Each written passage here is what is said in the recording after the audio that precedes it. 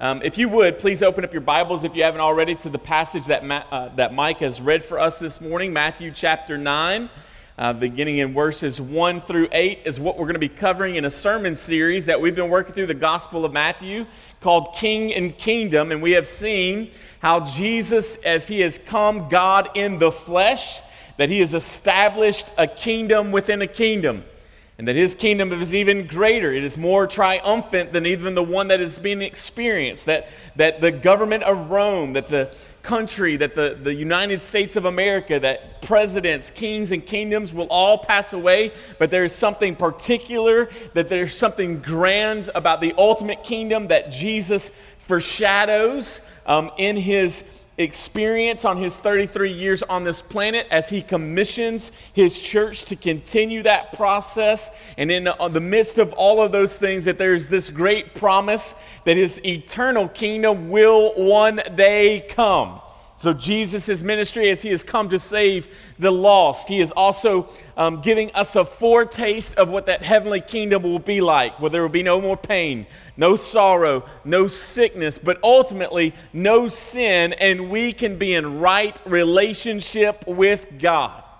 So today we continue this study. As we have seen last week, Jesus has been doing these miraculous healings. He has healed a bunch of people. He has gone across a lake, and in the middle of the storm, he falls asleep, and they awaken Jesus, and they're crying out, "Do you not care that we are perishing?" And yet Jesus stands up, he rebukes the winds and the waves in the storm, and the Bible tells us that an immediate calm came across the earth.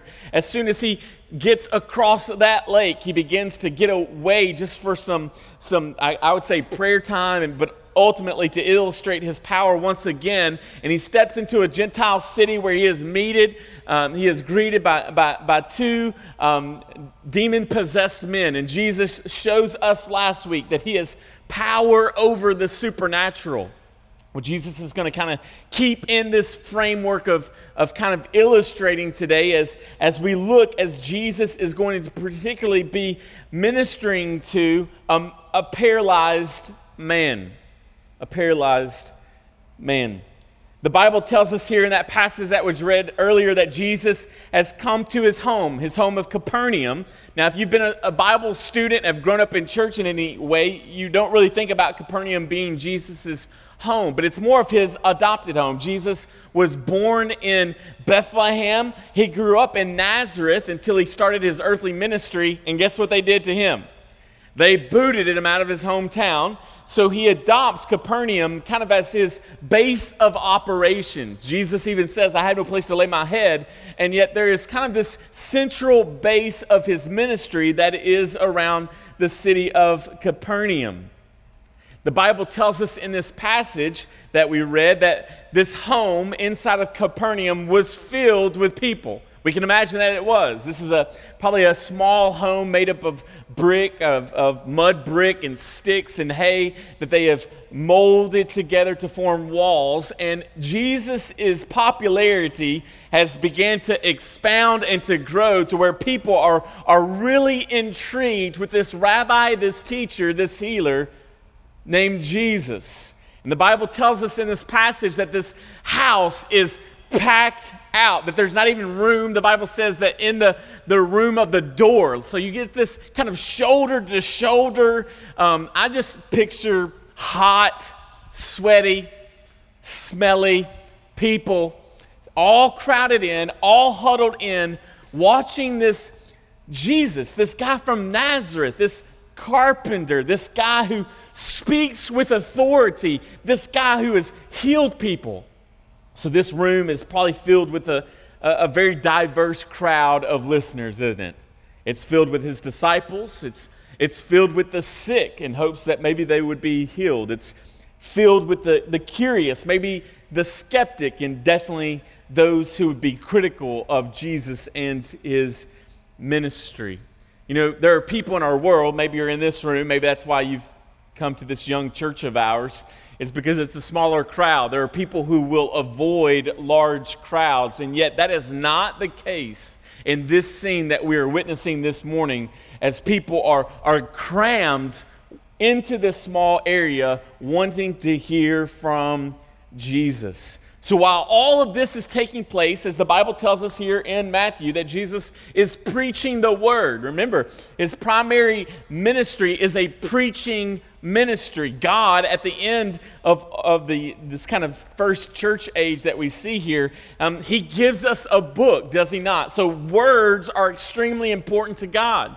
They're extremely important to Jesus. They're extremely important to the Holy Spirit. They're extremely important to us as a congregation. And Jesus is preaching to these listeners, these thinkers, these critical people, these sick folk. And yet, while this is taking place inside, there's something else brewing on the outside. The Bible tells us that there are 4 men who have brought their paralyzed friend to Jesus. Now, I don't know about your life, but in my life, I've had the opportunity to have several friends and family members and to work with several people throughout ministry who are paralyzed. Being paralyzed is typically some sort of brain or spinal cord injury that has caused either something to happen in a person's brain where it does not allow their body to function, to move, or they've had some sort of other type of injury that has kept them paralyzed. They are unable to move, to function on their own. I want us to think for a moment of what it would be like to be a paralyzed person in this time period. I want you to think for a moment of let's try to have some compassion and place ourselves into those people that we know or that we've been around, or just imagine for a moment, ladies and gentlemen, what it would be like for you and for I to be completely dependent on someone else to take care of you. Maybe your mind is fine, and you can think, and you're smart, and you're bright, and you can speak, but the rest of your body is incapable of moving. Imagine with me that every time that you needed your clothes to be changed, someone had to change you. Imagine that every time that you needed to bath, you would never get a bath. All right? You would never wash. You would never be clean unless someone gave you a bath. You would never go to the restroom. You being clean of going to the bathroom all over yourself would never happen unless someone showed you mercy, unless someone showed you grace to clean you up or to take you to the restroom. Literally, you would starve to death unless someone was able to place food into your mouth. Some of you have heard me tell a story, and maybe if you're a Western student, you have had my uncle as a professor. He teaches psychology 101 up at Western, and my uncle is paralyzed. He was in an accident in 1980, got hurt, paralyzed. Brain is fine. He's got a couple of master's degree. Obviously, he teaches at Western, but his body does not, Siri. That's funny. But he teaches up at Western, and I just think about my uncle a lot. This last year has been very difficult on him. As many people who are in wheelchairs, they get bed sores. My uncle got a really bad bed sore, and he spent the last 5.5 months in a hospital because the wound would not heal. At one point, it got to where he could get out of the hospital, but there was no one to take care of him because he has to have someone to get him up in the morning, put his clothes on him, give him showers, help him use the restroom, and then does that again at night. And he had no one to take care of him. So he had to stay in the hospital longer because he's completely dependent on those moments for someone to take care of him. Well, my uncle seems to be even further along than this man. If you've ever been to a foreign country and you've seen someone with special needs or a disability, it puts a whole new height and level to this. We're talking about a time and a period where they do not have the ability to work. They do not have the technology that we have. They do not have the government programs to make sure that every restaurant has a wheelchair ramp going into it, or that every building has an elevator so that people have the ability and the mobility to have a functioning life. And yet this man we see does not have that he is laying on a mat where he probably spends a majority of his time. And yet on this particular day, outside of this house, there is 4 men. I believe in one of the Gospels it tells us that these 4 men are this man's friend. We don't know how long that this man has been there. He could have been born this way. He could have had an accident. He could have created or contracted a disease that has caused this inside of this man. But for some period of time, this gentleman in this time period, this place, in this city, is paralyzed. And yet he has these 4 friends who at all cost, jumping over every obstacle, want to get their friend to Jesus. They cared for him. They trusted and knew of Jesus' power. So they carried this lying man on a mat to the home to where Jesus is preaching, only to have their hopes dashed that morning as it's a crowded house. And thank God it's a crowded house. But for those guys, and particularly that man who is in need of physical healing, it creates a major, major obstacle for them to get to Jesus. In Luke chapter 5, verse 18, amen, Cash, tells us this, that in Luke chapter 5, verse 18, and behold, some men were bringing on a bed a man who was paralyzed, and they were seeking to bring him in and lay him before Jesus. But finding no way to bring him in because of the crowd, they went up on the roof and let him down with his bed through the tiles in the midst before Jesus. Imagine just for a moment that you're crowded in that space. Jesus is speaking. He's talking about how he's going to plant this awesome church named Mission Church in Bowling Green one day, and people are just like, what? There's a Bowling Green? Where is this? Right? And so they're just really intrigued with what is saying, and all of a sudden, maybe you're a spectator, maybe you're the owner of the house, and you begin to hear what maybe sounds like small elephants on your roof.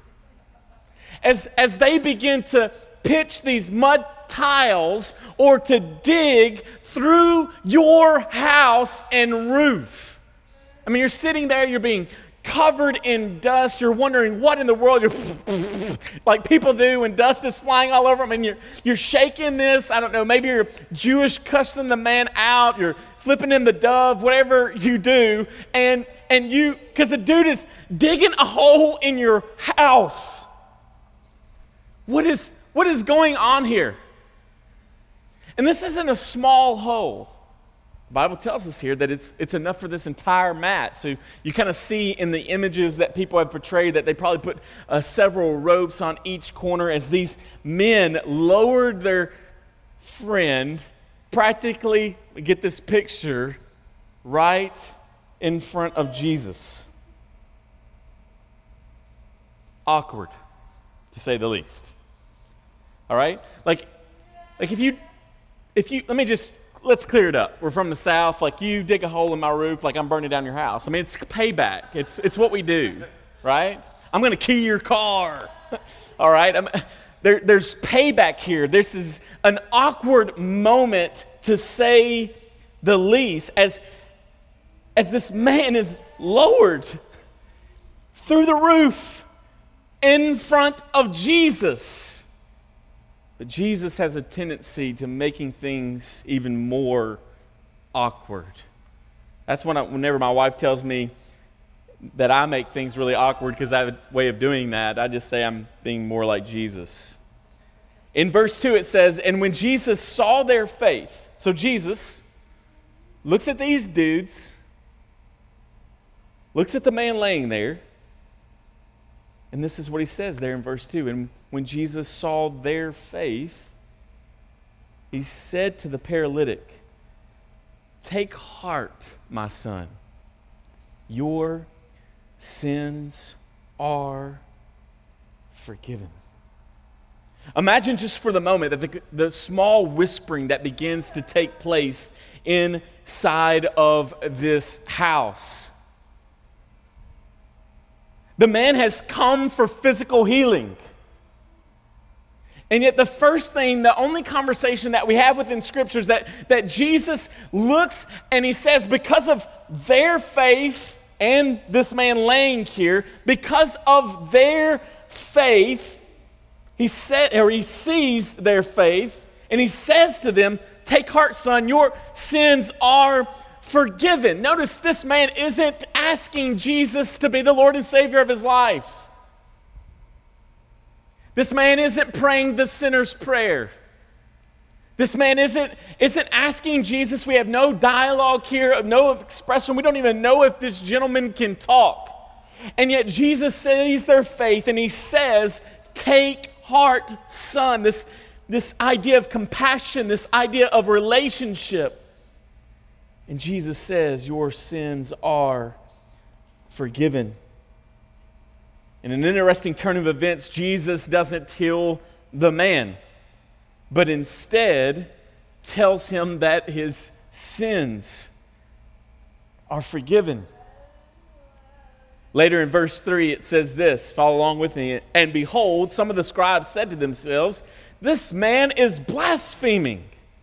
But Jesus, knowing their thoughts, said, 'Why do you think evil in your hearts? For which is easier to say, your sins are forgiven, or to say, rise and walk?'" See, this is the first time that they have seen Jesus do anything like this that we have on record. People come to Jesus, they're lepers, he heals them. Peter's mother-in-law, sick, he heals them. But in this instance, the thing that Jesus does is mind-blowing to these listeners. "Take heart, son, your sins are forgiven." Okay, but I'm still paralyzed here. That's awesome, Jesus. But I can't move, brother. I can't take care of my family. This is what I need. My greater need right now is this physical state that I'm in. And yet Jesus is saying to this man, "No, take heart. Your sins are forgiven." Over the last several weeks, we've seen Jesus building up, ramping up toward this very moment. He has shown power and authority over physical illness. He has shown power and authority over nature. He has shown power and authority over the supernatural. And now, Jesus not only shows that he has power again over the sick, but he has power over sin itself. See, though all of those miracles are pretty amazing, they are all secondary to why Jesus has come. And yet, what is the statement by these men, these scribes? You know what the scribes were? The scribes were, let's call them the PhD card-carrying members of the Pharisee sect. They were the professors. They were the most knowledgeable of men of the Old Testament. And what do they begin to say? They begin to say things, "This is blasphemy." Why is this blasphemy? Because only God has the right to forgive sins. Now, before we beat up the scribes and the Pharisees, guess what? They were right. If Jesus is just a man, then this is blasphemy. Only God can forgive sins. And yet there's this guy from Nazareth who's saying, "Hey, I want you to know, your sins are forgiven." We see inside of Scripture that yes, God only forgives sins. And how does he even do this? Well, he has created the sacrificial system, right? You have to sacrifice an animal inside of the temple. Priest has to do that for you, and that covers your sin. It forgives your sin. But inside of this adobe on this day, there is no temple. There is no priest there. There are no animals. Only God can forgive sin. According to Leviticus chapter 24, verses 10 through 16, this is blasphemy that Jesus is doing, and it is a capital offense. It is actually punishable by death. Now, if you know anything about the Bible, isn't this the reason why Jesus eventually stands before a mockery of a trial and is eventually killed upon a cross? Is because of blasphemy. They really thought they were doing God's will. If this is any other man, guess what? He deserves to be death. He deserves to die. He deserves capital punishment. However, if Jesus is God, then brothers and sisters, this changes everything. So Jesus, this is a scary passage of Scripture, isn't it? It says that Jesus knows their very thoughts. You can't hide those from Jesus. He knows that they're thinking these things. He knows that they're thinking that he's being blasphemous. So he poses an open-ended question, doesn't he? He says, which is it? Is it easier for me to say, son, your sins are forgiven, or rise and walk? Well, what's the obvious? It's easier to say that your sins are forgiven. Why? There is no external proof of that. You know, imagine me walking down the street and saying, hey, your sins are forgiven, and just keep going. There's no authority within me, and there's no proof of that action. Why does Jesus cast out the demons and send them into swine? To prove what he had just done to those men. Jesus, in a very similar thing, it is much easier for you to walk up to somebody and say, hey, your sins are forgiven, to walk into Walmart, see a person on one of those scooter things and say, hey, get up and walk, or in a wheelchair and say, get up and walk, or to go to Mr. Alan Bullard, a person who attends here at Mission, and he's having heart trouble, and to walk into that room or into ICU or to CCU and just walk up to those people and say, get up. Walk, rise, walk. That is much more difficult.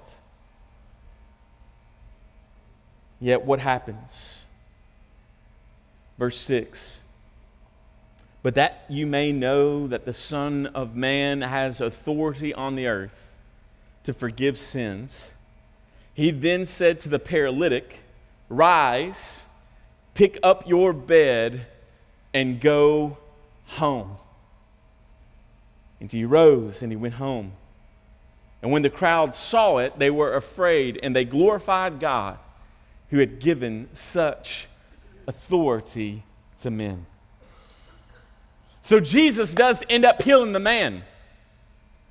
But why? Simply to prove that he had also, and even greater, had forgiven the man of his sins. See, personally, on this side of the cross and resurrection, and as a preacher and teacher, and maybe I need this in my own life, I wish that Jesus wouldn't have healed the man. Because I think that there's a great teaching point. Now, I know that sounds like a massive lack of compassion, but there are many times when Jesus comes across sick people that he does not heal. He does not heal everyone that is sick inside of Scripture. Why, though? Because it is not his main objective. I want to give you about 3 truths to consider this morning from this passage. The first one is this, and it is the minor point. And yet, I know of many pastors, and they're great guys, and I understand what they're doing, but they'll spend the rest of their time this morning talking about this minor point. I'm going to hit it like a mosquito bite. The first thing to consider, the first truth to consider, is the importance of community. Brothers and sisters, students, you must be involved in Christian community. God never meant for this to be done alone, but it is meant to be done together. iron sharpening iron, pastorally caring for one another, discipling each other, encouraging each other in mission. Even when Jesus sends out missions, what does he do? He sends them out 2 by 2. He does so in community. The community of faith was everything to these people. It was everything to the early church.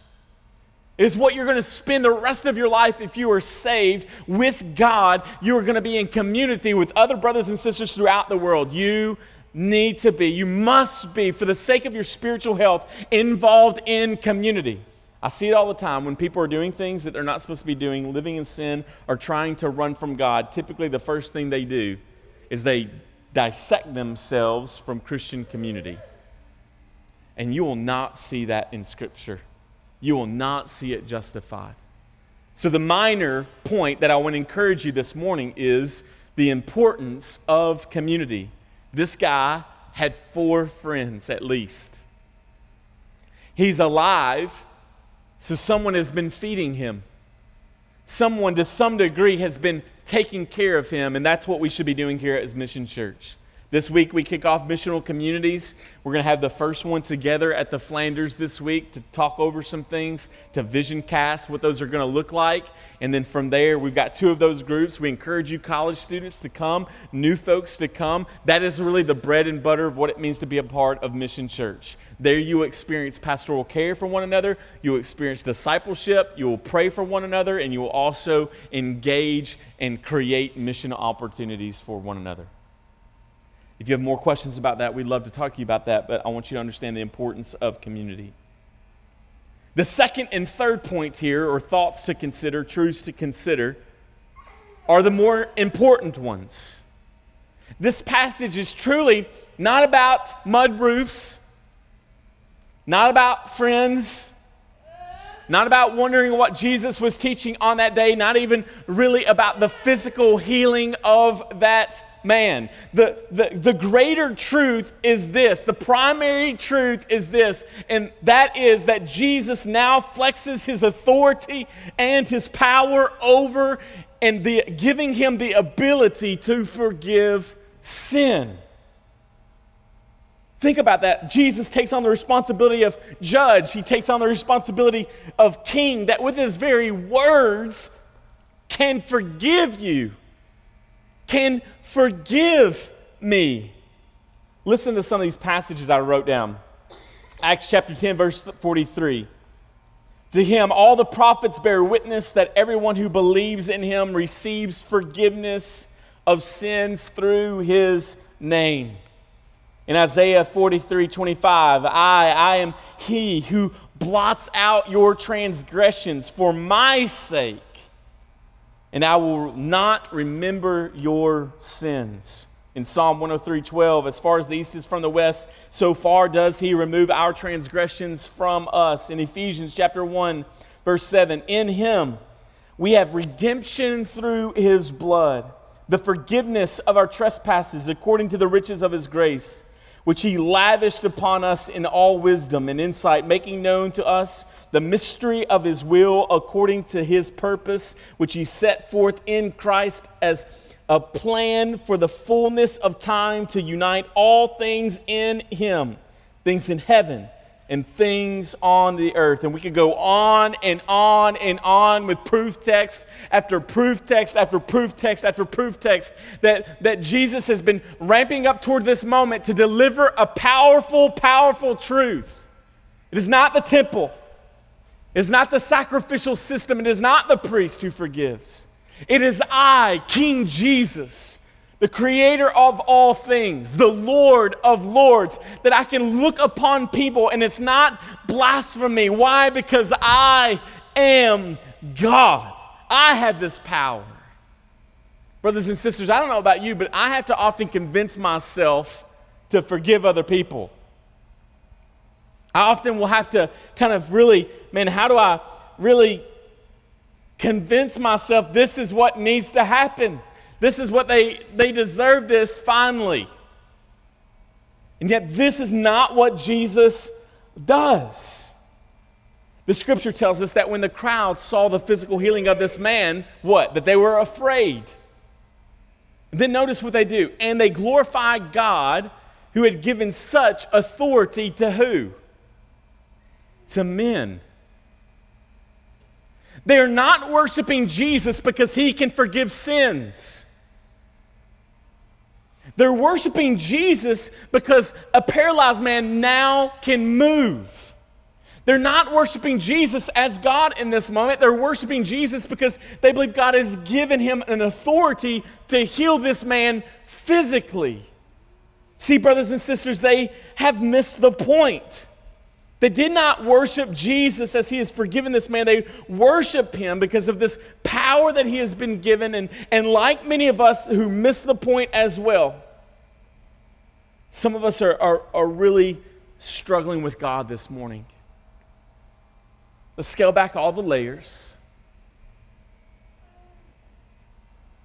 Let's ask God to reveal to us who we really are. See, some of us are extremely wrestling with God. We are teetering on the edge of fellowship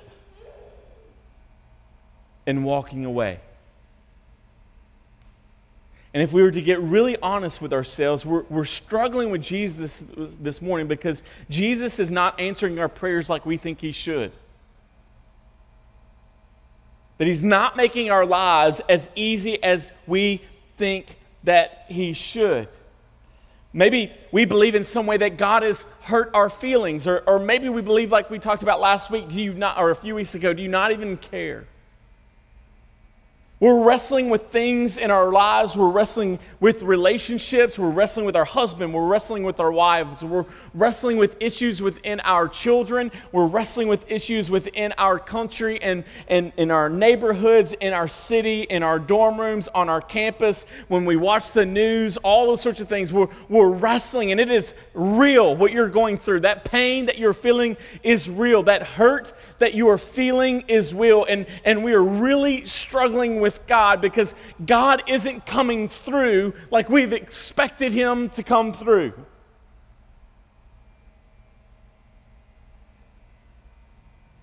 See, brothers and sisters, write this down. We would rather God fix our immediate need than our eternal problem. We would rather God fix our immediate need than our eternal problem. See, our felt needs to us appear to be greater than our spiritual needs. You get that? Anybody ever feel that way? The guys at the program Living House at Hope House, they wrestle with this all the time to Pastor Justin and other guys that minister to them. They'll say, we're trying to follow Jesus and then all this bad stuff happens to us. What's up with that? I mean, we really wrestle with this. When you're sharing the gospel, when they just, somebody just wants $5. And you're like, well, man, I can give you that $5, but there's a greater issue here. There's a greater problem here. See, the thing is, you guys have heard him. He's been amening us all this morning. My son, Cash, who has cerebral palsy, special needs, new people. He's not just a kid freaking out. Like, we're great parents, I promise. Get him, Laura. The thing is, wouldn't it be miraculous this morning? I'm telling you, talk about a dude ugly crying. You talk about next week Mission Church exploding. If we call my little boy to come up here and we call the elders of the church and we lay some oil on his forehead, and we were to super holy it up, we'll put it in the shape of a cross on his forehead because that makes it even more holy, right? We do as the scripture says. It says, call the elders of the church if you have someone sick and bring them before the elders of the church and have them lay hands on them and to pray for them. And that's not to belittle that at all, because guess what? God can still physically heal, ladies and gentlemen.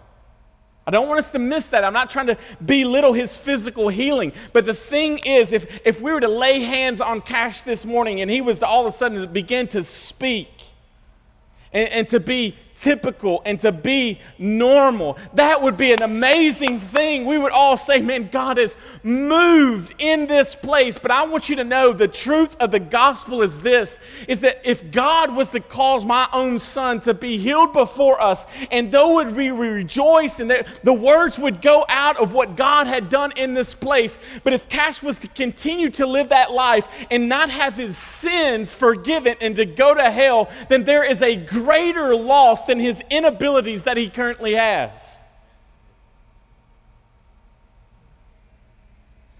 All of your garbage isn't going to be fixed this side of heaven.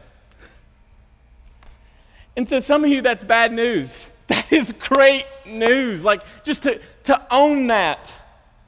It's not going to all be fixed, but there's a longing for heaven that it is going to be fixed. It is out there. You may wrestle, some of you have illnesses and pains. I think again about Alan this morning who has Parkinson's disease. This brother, outside of a miracle of God, is not going to get better from that. You have illnesses, you have hurts, you have pains, you have issues with your parents, you have issues with your kids, you have all of these things, and then you want those things, and I want to encourage you, we're a praying church, we believe that God can heal those things, but ultimately we want Jesus to heal your soul. We want you to be saved. We want you to be forgiven.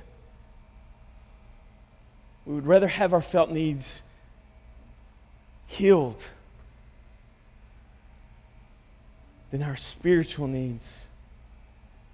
Brothers and sisters, it is better for us to go limping into heaven than running into hell. If all God does is come here and take care of our not our sweaty noses, but our runny noses and our physical ailments, then all he is doing is treating a symptom instead of taking care of the source.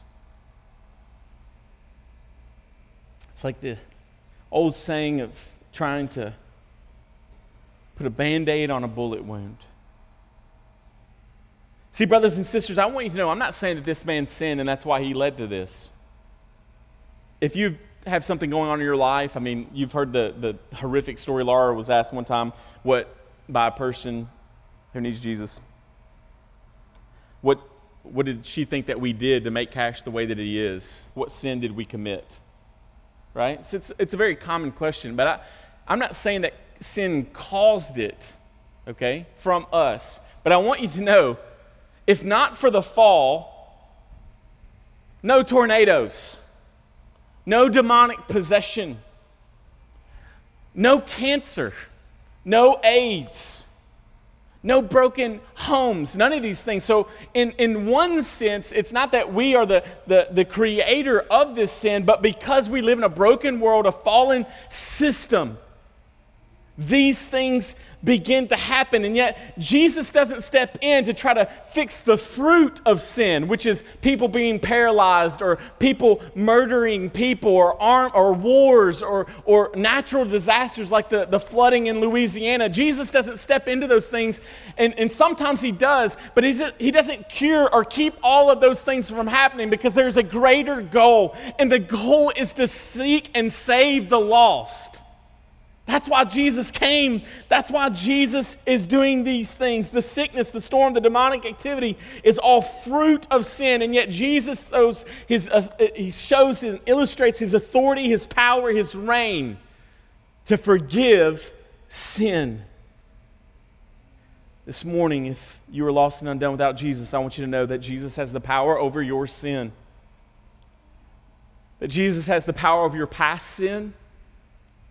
That Jesus has that sin that you are immersed in right now, that Jesus has it. That he can forgive it. That Jesus forgives your future sin. Brothers and sisters, if we have truly been saved, when Jesus said, "This man, your sins are forgiven," guess what he was saying? Forever. Forever. Your sins are forgiven. Well, what if I go and do something tomorrow? Forgiven. Next week, forgiven. The gospel is we cannot save ourselves. We cannot keep ourselves saved. What does Jesus do? He lavishes his forgiveness, his love, his grace upon us over and over and over and over. If you have truly been saved this morning, you are eternally saved forever and ever and ever. And immediately you begin to think, even as a preacher, like, well, if I preach like that, then people are going to think, well, I'll just go out here and do whatever I want you to do. I want you to know this morning. Let's clarify something. If you really are saved, you won't think like that. You won't go live like that. You won't be trying to sin so that grace can abound even more. But no, you'll be walking in that newness of life. And when you do sin, you are quickly to confess and to walk in that gospel as you seek to kill the own sin in your life through the power of the Holy Spirit.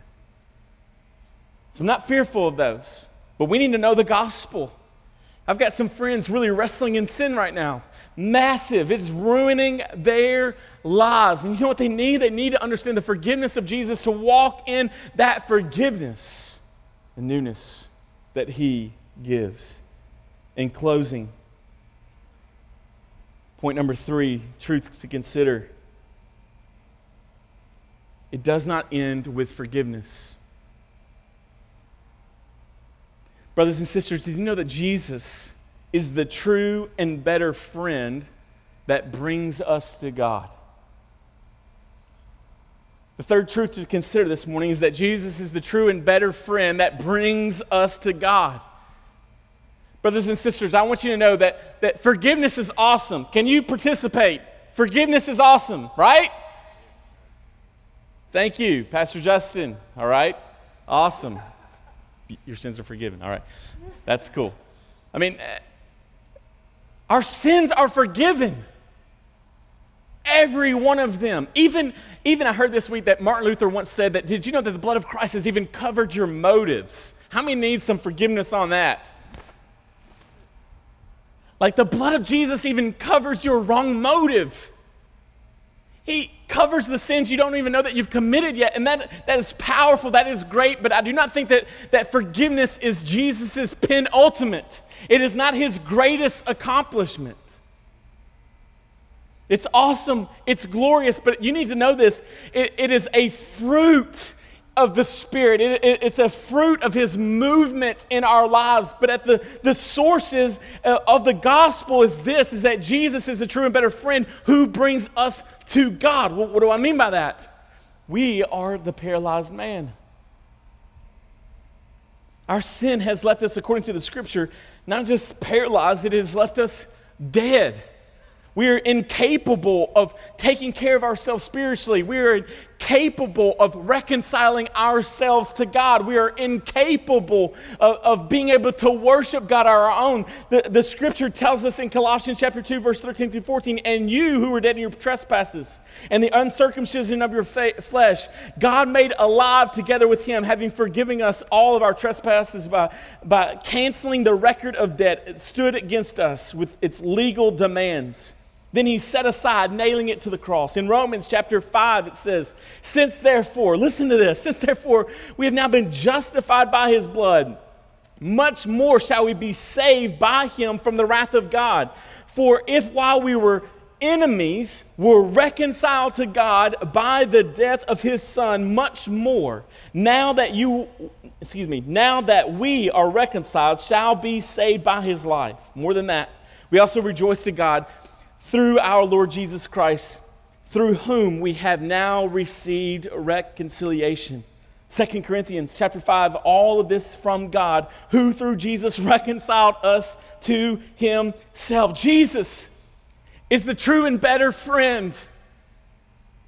Jesus is the true and better friend that has to carry us himself. He overcomes every obstacle. This morning, forgiveness has cost you nothing, but it has cost Jesus everything. And the ultimate goal wasn't just to say, okay, you're forgiven, now go do whatever. But what does Jesus do? Jesus, through the power of reconciling you, God's enemy, back to God, now forgives. That's what we need. Brothers and sisters, we don't need forgiveness. We need to be brought to God. And what does Jesus do in the power of the cross and the resurrection? He lays us literally in the throne room of God and says, here they are. And I take upon myself the punishment, the wrath that this person deserves, these people deserves, in order that they may be in right relationship with you, God. That is ultimately why Jesus has come, to reconcile us. That's why he's able to look at a paralyzed man and say, your sins are forgiven. And to prove that forgiveness, okay, I'm going to heal you. I'm going to heal you. Do you know this God? Do you know this Jesus? Have you been brought near to God through Jesus? Have you experienced the forgiveness that Jesus gives to his children?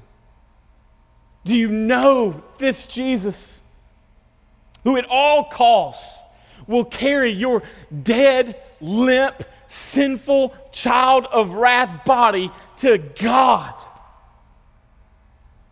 Say, whatever punishment he deserves, I will take. Whatever unrighteousness he has, I will absorb. I will give him my perfection. I will give him my righteousness. God, what you would do to me. I mean, think about this.